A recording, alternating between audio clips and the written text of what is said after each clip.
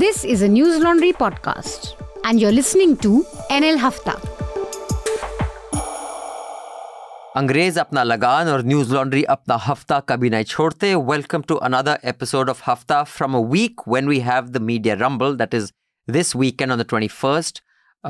Many of you would be hearing this probably after it started, but in case you do hear it first thing in the morning, this podcast, do come to the India Habitat Center. We have the media rumble. We have speakers from across the country and a few international speakers coming in with some sessions that you will find very enjoyable and informative.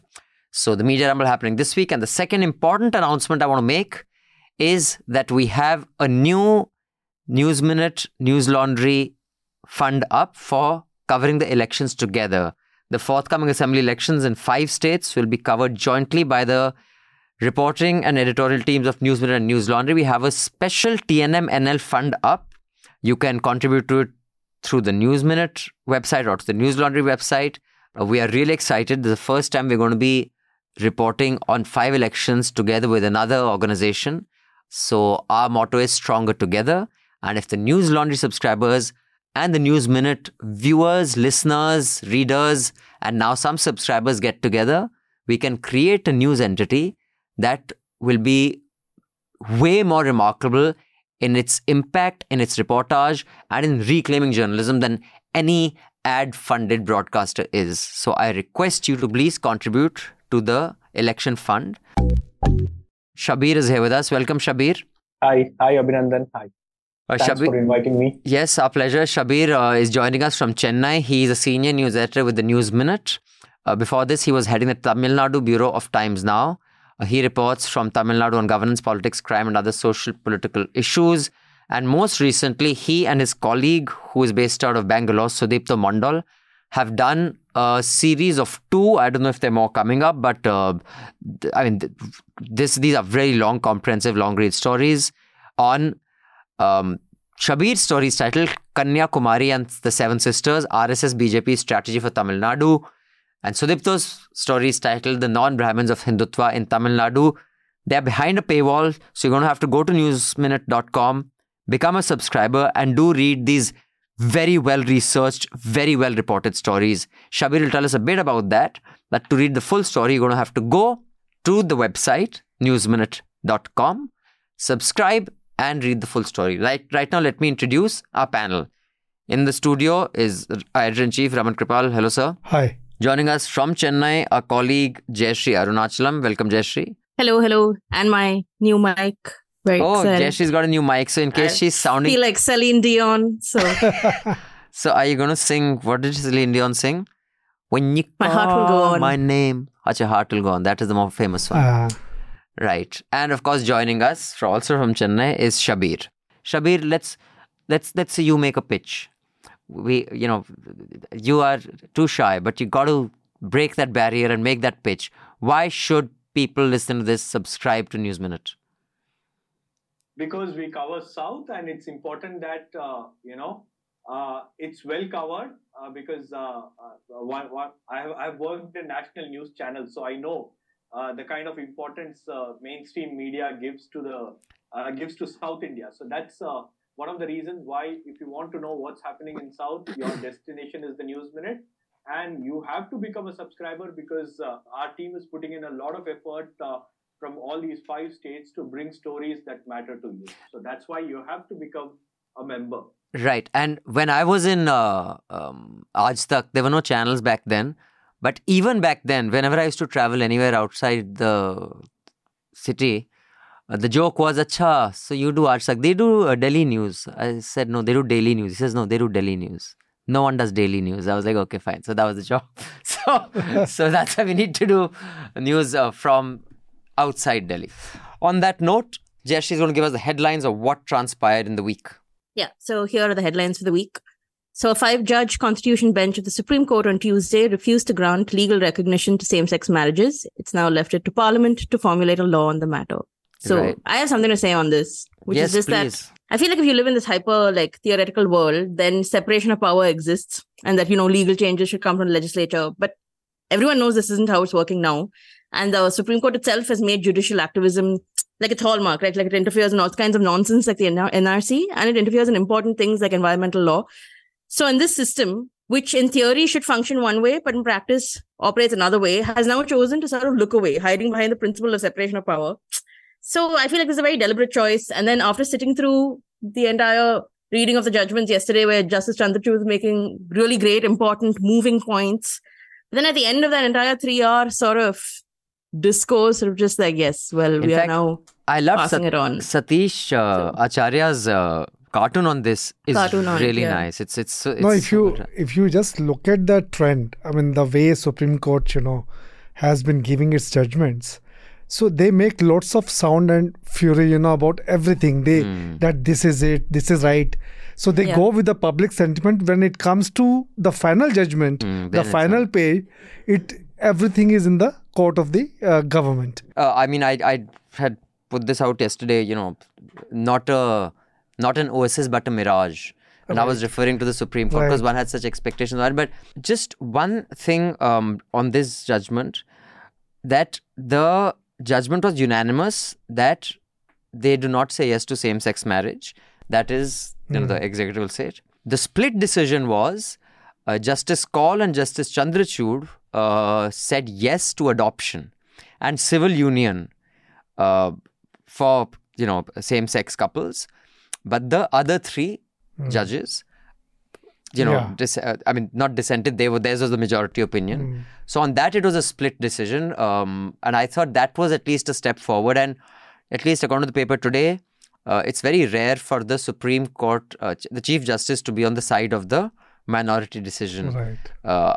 On this, I was disappointed because I get it. If someone says that, political parties not talking about it is also, something that we need to be concerned about, because in many ways, there are several litigations that are pending in the Supreme Court, which also includes litigations about Article 370 and various other issues. But the Supreme Court, the way the Supreme Court behaves is quite disappointing. Like you said, in all these matters, they will make all the sound and fury, but at the end of the day, the result is absolutely disappointing. So let me go to our guest first. Shabir, you've been watching the coverage of what's happening in the Middle East. What do you make of it? And why is there such an excitement of covering the violence in Gaza from the ground, where Indian journalists or networks don't even send their correspondents like 200 kilometers away? It's visually, for TV channels, they need that content is what I feel. Because when I was working in Times Now, they sent reporters to Ukraine for the war. And multiple reporters, that too. First, they sent one batch of reporters, then they sent another batch of reporters. I think it's some kind of pressure for these channels to, send their reporters on ground. But particularly what I see is... This TV9, which was the new entrant, and their entire success story, they became number one during the telecast of Ukraine war. They were the first one who came up, when everybody was, covering Modi and all, they were just highlighting Ukraine. So the government had served a notice on them that you are showing, they put an embargo, on this showing Ukraine news, because they had stopped showing Modi. So they are the ones who were using video game graphics. Video game graphics also. It looked like So they were, since they became number one due to their Ukraine coverage, so the rest of them followed.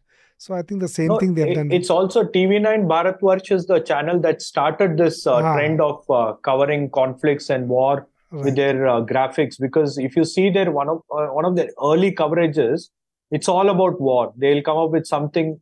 On a random day, they'll come up with some story about China. China ne kiya hai, pata hai aapko, China mein ek gufa hai, and all that kind of stories. I'm not really bothered about like the Indian channels making a fool of themselves. I think that's what they do anyway. I think there is a misinformation campaign being waged, but like I said last week also, the misinformation campaign is coming from your Western media houses. It doesn't come from I mean, India is participating in it, yes, and sort of like propagating it. But at the end of the day, the Israel official handle tweeted that video saying, oh, we have proof that it came from Islamic Jihad. But then the tweet had the video had the wrong timestamp. It was timestamped much after the thing had taken place. So then they quickly edited the tweet, deleted the video, put up the actual video. So this is, and the thing is that these are not mistakes, right? I mean, papers like the New York Times and all pick it up. These are sort of deliberate editorial decisions, I think. Like the BBC usually, it's very uncharacteristically adjective loaded. The kind of words they use for the violence that comes from the Palestinian side as opposed to the violence that comes. And because I listen to the podcast every day, it is, and I wonder why is this such a big issue? Because, see, no news platform is perfect, but all said and done, I think the BBC is pretty measured. And even them to go so far, I always wonder, why is this issue, I think it's the most complicated issue in the world. It's even more complicated than Kashmir. Because it is so long, like 1947 onwards, like there are 2 wars fought. So at different points in time of this whole conflict, there have been many unreasonable parties. And I think, at least I have no qualms in saying, and those unreasonable parties have been as much claiming to represent Palestine as they have been claiming to, like, for example, when they show the map today, I mean, there was a 2-state offered, back in the late 40s, early 50s, which was rejected by Palestine at that time. Not supporting in favor of Hamas, but if you look at the entire thing historically, they have remained under Israeli siege. I mean, even if you're offering 2 states, you are under the siege. And I was talking about the offered in the late 40s. Now, of course, it is. They have been under siege for 20 years or more. More, yeah. And there are shrinking. 7 gates, 6 entrance. 6. They don't even have their own entry gate or exit gate. There's 7 exit gates. 6 are maintained by the Israeli, and the 1 is of Egypt. And whatever I'm seeing it today, I have seen it in 2014 also. I don't think the situation is as complicated, or I don't think it's as difficult to understand as people make it out to be. I do also think, though, that it is at this point of time not a solvable situation. Because for me, I believe that the foundation of Israel is, yes, it is the displacement of people. Just that we're saying that since so many decades have passed, that we set that aside. That is that is the expectation now, right? That this shocking crime that took place, we set it aside because now Israel exists. It is an ethno-state for whatever reason. And we expect Palestinians to sort of now come to some kind of compromise. But what is the compromise? Because there is no 2-state solution. There is no returning of territory or redrawing of borders. There is no return for all those millions of refugees who have been driven out. They can't come back to Israel. Israel doesn't want them back. So now, let's move on to Shabir's story. So, Shabir, you and Sudipto have been working on this for a while, so don't give away too much. But tell us, what is this entire investigation about? How long it took you, and what was your key findings? See, we started this project of trying to understand and analyze from the ground as to how Hindutva organizations are working in Tamil Nadu. Because as far as RSS and BJP is concerned, Tamil Nadu has been a prestigious battle for them, because this is one state that has never given them any kind of opportunity to establish their base in here in the state. So they have been aggressively trying to do this. So nobody had an idea as to what kind of work that they are doing. There are 2 areas where they have established their base. One is in Kanyakumari, another one is in Coimbatore. And after the demise of Dravidian icons like Jayalalitha and Karunanidhi, both these RSS, BJP and all the other Hindutva forces have been, going out of their way to try and establish their presence in Tamil Nadu. Could I just ask a question, which is, but what is it about Kanyakumari that makes it so different? I mean, it is a Christian majority sort of area, right? But so how did the RSS find it so open for Hindutva sort of ideas? See, it's a Christian as well as Hindu. They are in equal numbers. It's not the Christian majority area. It's Christians and Hindus are in equal numbers. Yeah. So the overarching theme in Kanyakumari is that in another 15 years, the entire Kanyakumari district will become, a population that is full of Christians, because there is large scale of conversions that are happening. So that became the demographic,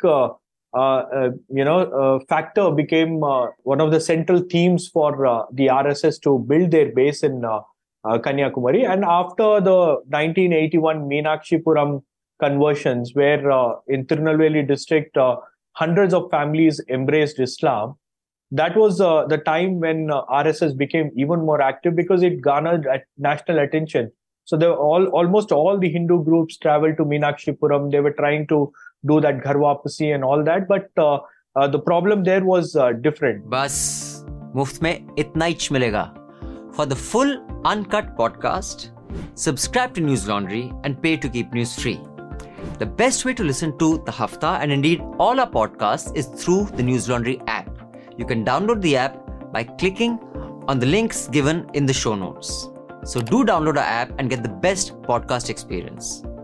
And also pay for news and support a new news media ecosystem that News Laundry is trying to encourage, where we are accountable to you because we run on contributions that you make.